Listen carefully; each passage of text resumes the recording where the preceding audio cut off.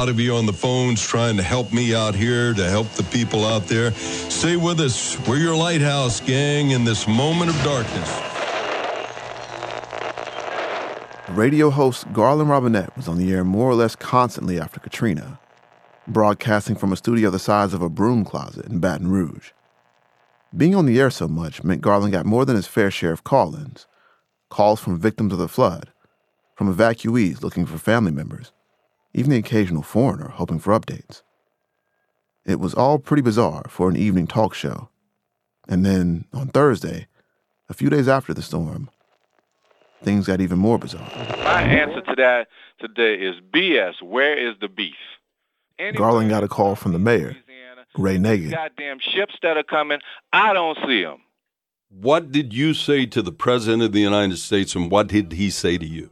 I basically told him we had an incredible crisis here, and that his flying over in Air Force One does not do it justice. The call was all over the place.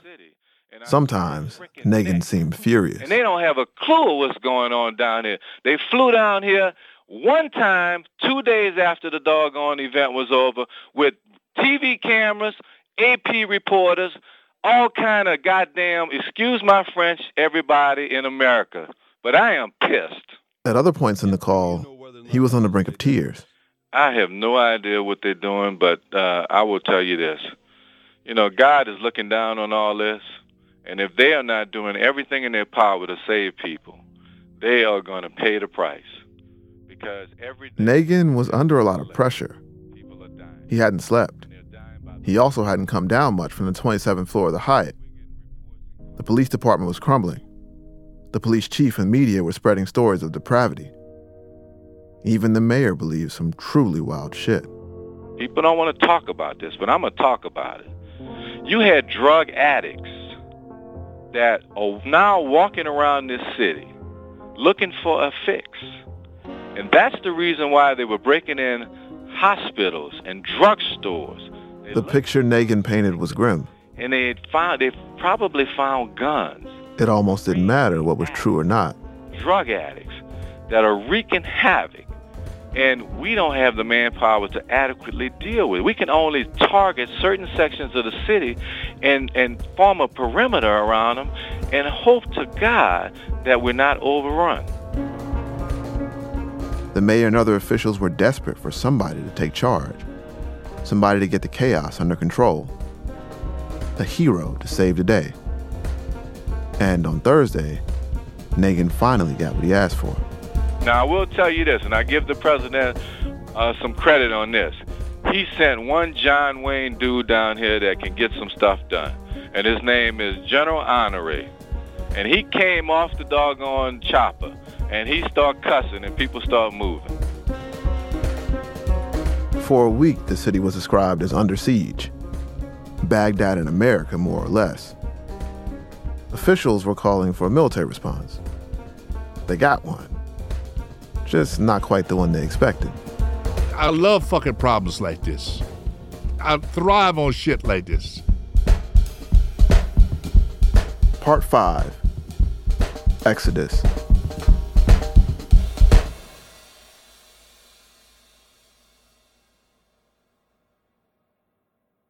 There's a really tempting superhero origin way to start the story of Lieutenant General Russell Honore. He was raised on a farm in Lakeland, Louisiana. He grew up near the levees on the mighty Mississippi River. And as fate would have it, he was born just before a hurricane.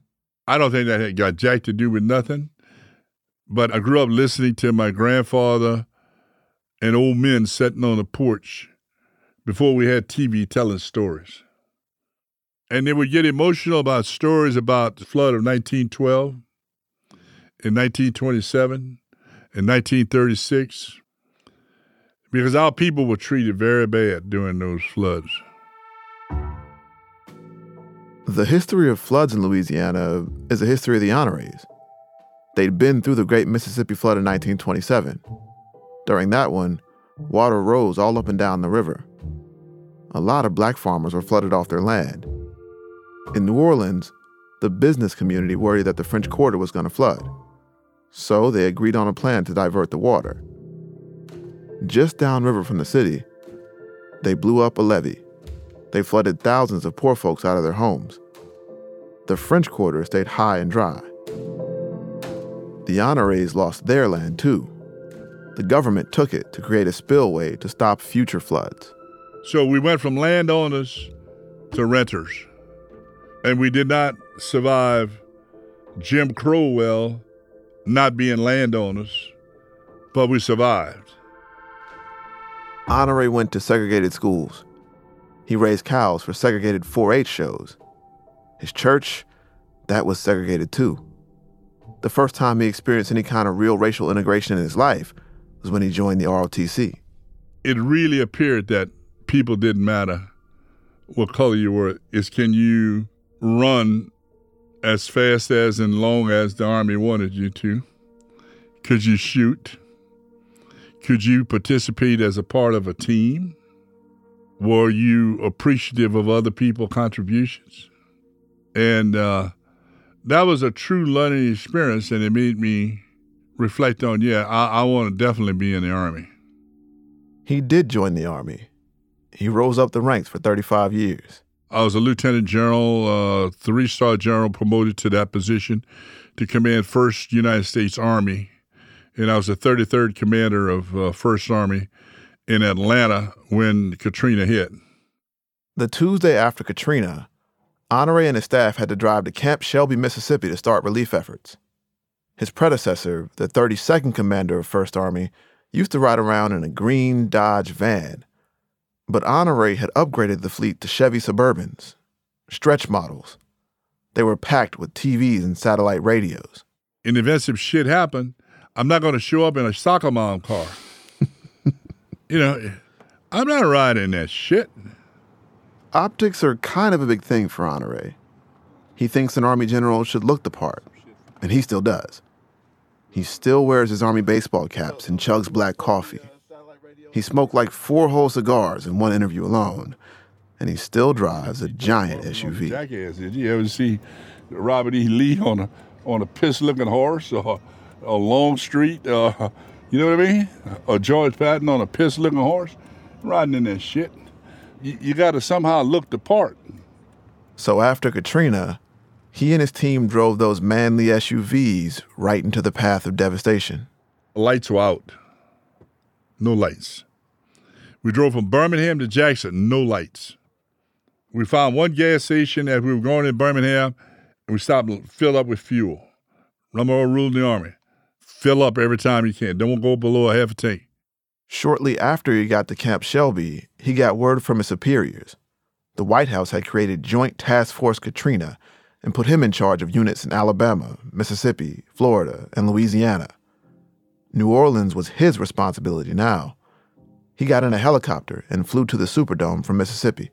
And we do a whip around the Superdome, and I've never come in on such a fast landing, but they're trained to land on ships in small spaces.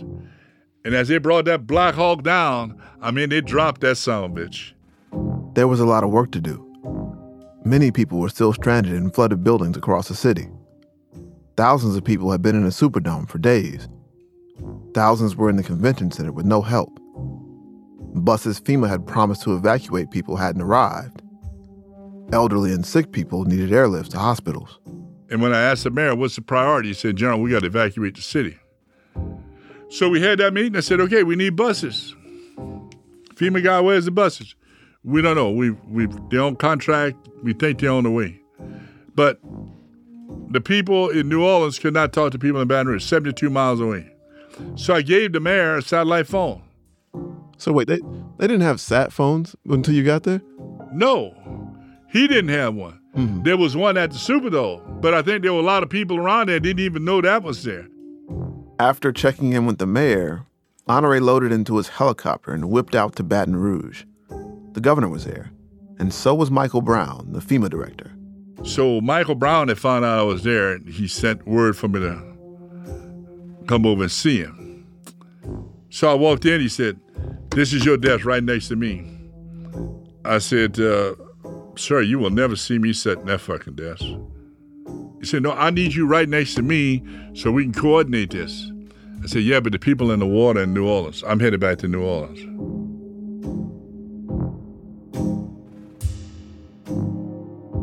As a National Guard general put it today, the cavalry has arrived. It is the federal assistance that New Orleans has literally been begging for.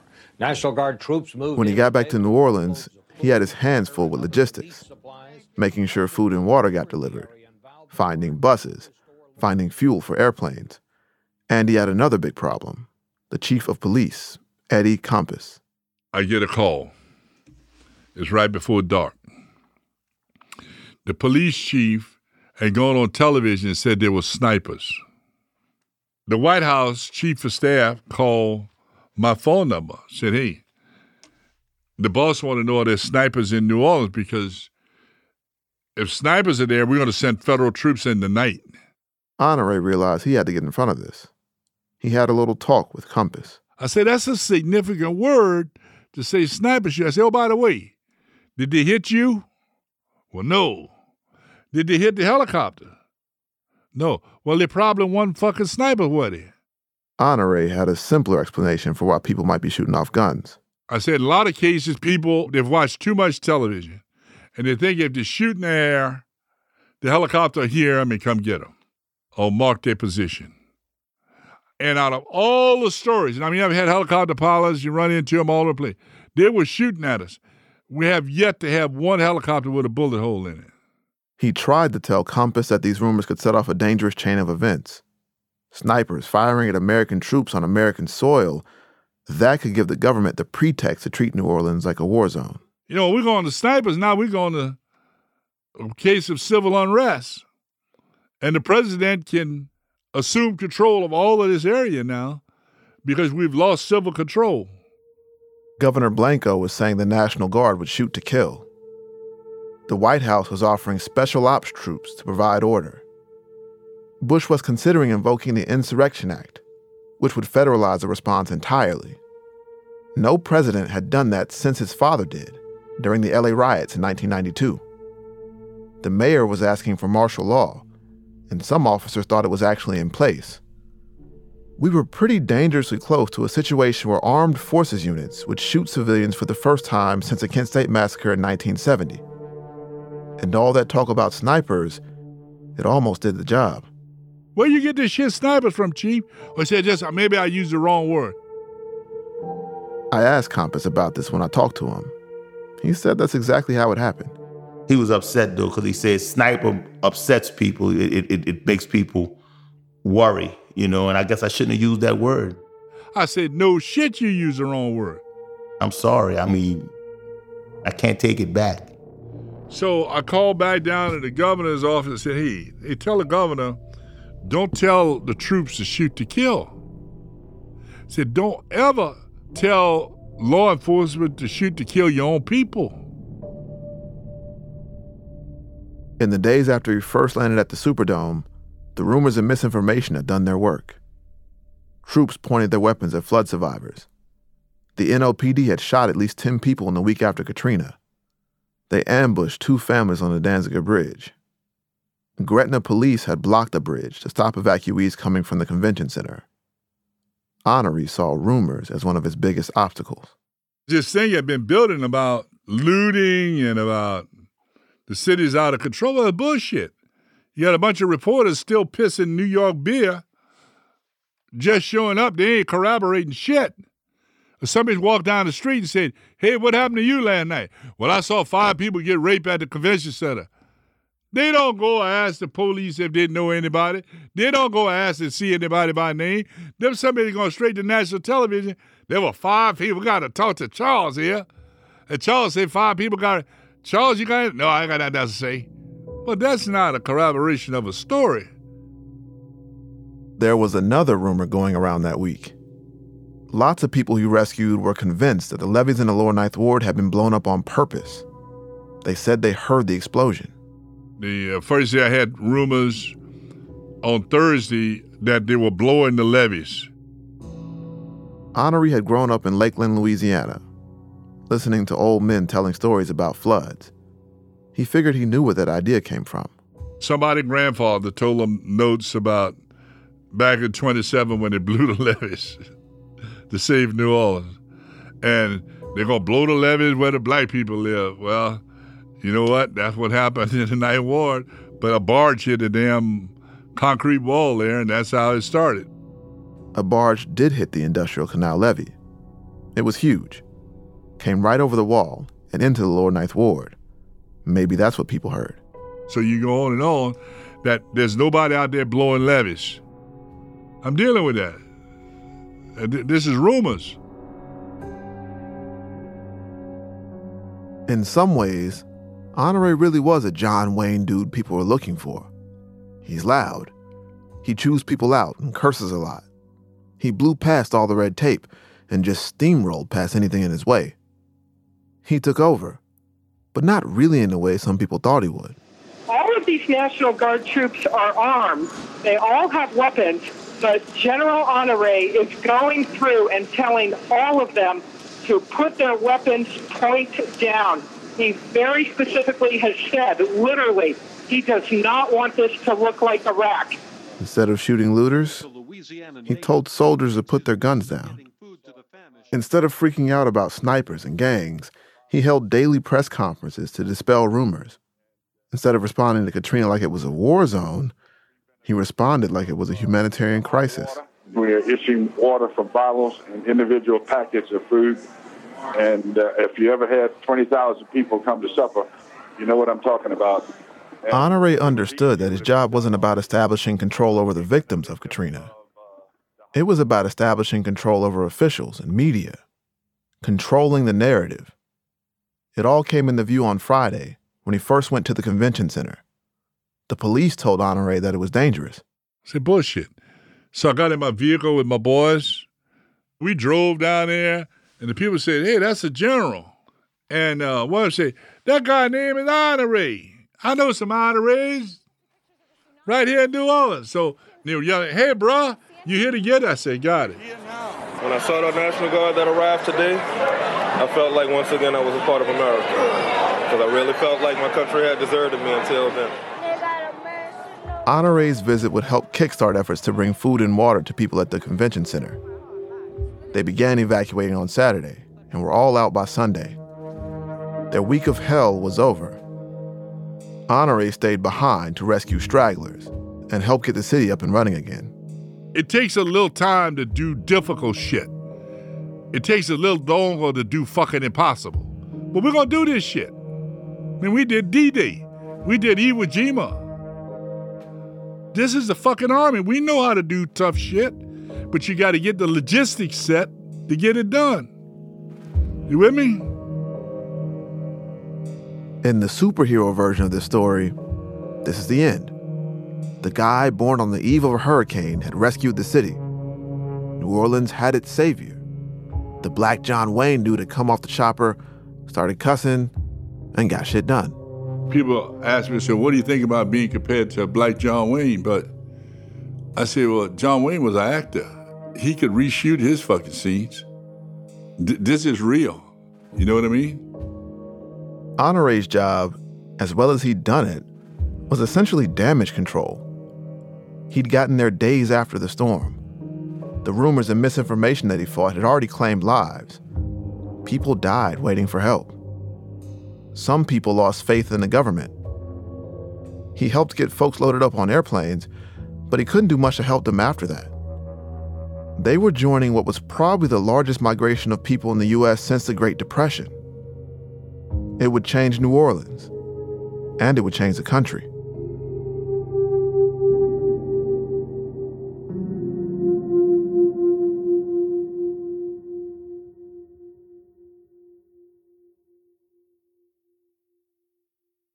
If the 24-hour news cycle leaves you feeling like you know everything but understand nothing, check out the podcast Deep Background. It's from Pushkin Industries, and it's hosted by Harvard Law School professor Noah Feldman. Noah recently made news himself as one of the 4 legal scholars chosen to testify at the impeachment hearings. In each episode of Deep Background, Noah interviews an expert or policymaker to explore the historical, scientific, legal, and cultural context behind the headlines. You can find Deep Background on Apple Podcasts, Spotify, or wherever you like to listen.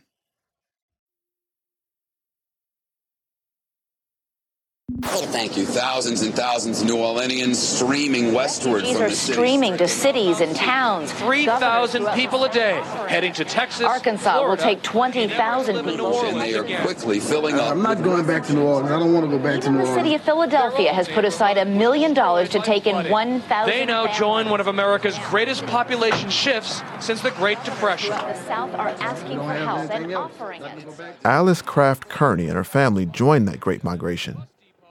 A week after the levees broke, they finally got picked up from her brother's 3-story house in the Lower Ninth Ward. We had to board this airplane. When we asked the question, where are we going? We were told, we don't know, which I found was strange because I'm not a pilot, but I know you have to file a flight plan. And so they would not tell us where we were being taken to. It wasn't until the plane landed that they realized that they were over 1,000 miles away, in Albuquerque, New Mexico. Governor Richardson was right there to greet us. The mayor from Albuquerque was there to greet us when the plane landed. Red Cross volunteers gave Alice's family a voucher for a hotel. After spending a long time without running water and in the dark, they had air conditioning, hot showers, and electricity. But still, when Alice watched TV, she couldn't help but feel like Katrina was still with her. These are, remember, refugees. Refugees are modern-day nomads. Refugees in the United States of America. Think of it. It's a word you'll be hearing, I bet, for years. We've just gotten a very... I could not believe that we were being referred to as refugees in our own country. Anyway. Lots of evacuees said they were never going back to New Orleans. Either they were fed up or they just wanted to escape Katrina. But not Alice. Absolutely, I was coming back. I had something to come back to. I had a home, and I definitely wanted to get back to my home.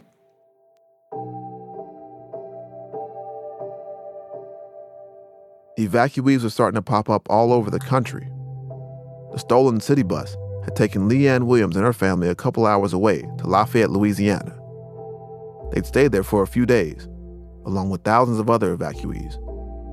But one of Leanne's aunts lived over in a town called Magee, Mississippi. The middle of nowhere. You have to cut off into the woods to get to her house. Not a street, a road. Rocks. Magee, Mississippi is something like the exact opposite of New Orleans. It's a town on a highway between Jackson and Hattiesburg. One of those places with hotels, fast food spots, and a Piggly Wiggly, and not a whole lot more. Leanne was 14. She'd never lived outside New Orleans in her life. It had only been a couple weeks since she was buying new uniforms and Jordans to start a new fancy high school. She even still had her hair done up for the first day. My mom registered me in Magee High. People thought I talked funny because of my accent. I thought they talked funny. They made fun of my braids because that's how we wear our hair in New Orleans, but that's not how they wear their hair in Mississippi. She went to class with one of her cousins. She tried to fit in, like any normal schoolgirl. But things just weren't normal. A teacher asked him to talk about the disaster. She was like, do you want to just stand in front of the class and tell us about yourself? Because we heard about what happened. And my cousin stood in front of the class and she told about herself. I broke down crying. They brought me to the counselor. Spoke to the counselor the next period, the same thing. I cried and I cried. And my cousin talked, she was like, Leanne, it's going to be okay. You just got to stop crying. I just kept crying. Why do you think you were crying? Because I wanted to go home. I didn't want to be there. And then we watching the news out here. It would take New Orleans about 5 to 10 years to be back what it was. And the water's still in the city. And it's taking a long time to pump it out. And I'm hearing my mom and them discuss this. And I'm just saying I'm never going to be back home. 5 to 10 years, I'll be an adult. I don't want to go home 5, 10 years. I'm going to go home now. My mom was like, where are we going to go? How are we going to go home? You can't get in the city. They're not letting us in the city. You can't go to your house no more. There is no home no more. Her family did their best to find somewhere to make a new life. A couple months after they got to McGee, Leanne's parents took her to Scottsdale, Arizona. A church there was helping families get back on their feet. Leanne actually liked it in Scottsdale. The food was good. Her family had a pool. She even made some new friends. But she was still determined to go back home. Some volunteers at the church offered to buy her new clothes, and she decided she wanted a winter jacket. And it was like, I don't think you're going to need that out here because it don't get that cool out here. And I just was persistent. I wanted that coat. And it was like, oh, well, you can just wear it. It's like 60 degrees in the morning, but in the evening it's hot. You're not going to need it. But I'm thinking I'm going to need it for where I'm going because I'm going back home. So I'm just going to get this jacket. I'm going to need it sooner or later because we're just going to be here just temporarily anyway. So I got the jacket. And did you wear it? Yeah, I wore that jacket to school, boy. It was cold when I got up. See, when I got out of my last period, I was burning up. It was like she'd left her life on pause back in New Orleans. Maybe if she could just get back, things would pick up right where they left off. Maybe she could get back to her high school, play basketball, hang out with her crush Fonzo. But reality began to set in one day when she was finally able to track Fonzo down. He had made his way back to New Orleans. She gave him a call. I just called the house phone and it rang and somebody answered it. And I asked to speak to him and his mom hollered for him to get the phone. But as soon as she started talking, she could hear a lot of people in the background. Fonzo seemed distracted, like he was busy. And he just didn't want to talk. That hurted my feelings. It really did. And then Fonzo hung up. And the phone went doom. And I never spoke with him again.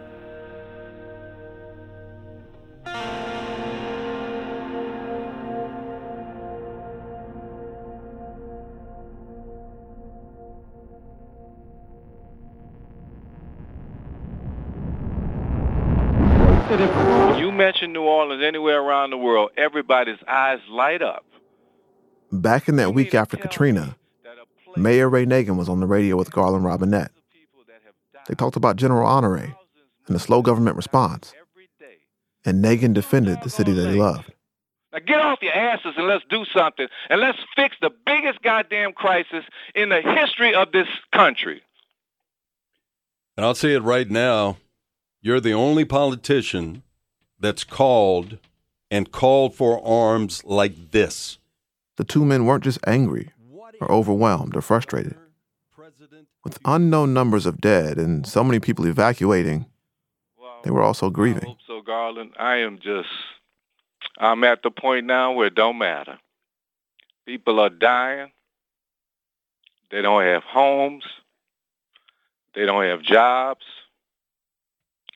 The city of New Orleans will never be the same. And it's time.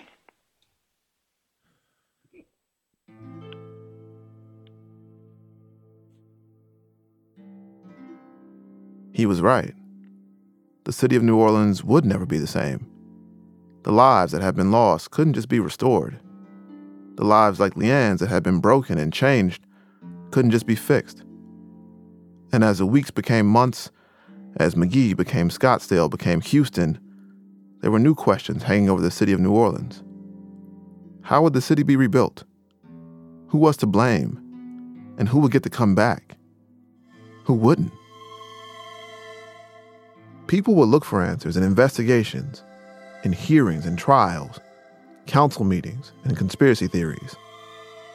They would work to find meaning in the disaster.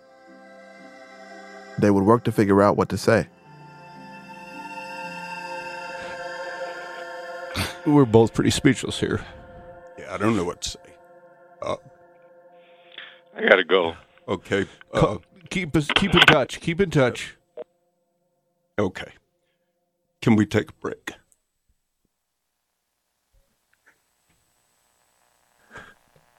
Roseanne King.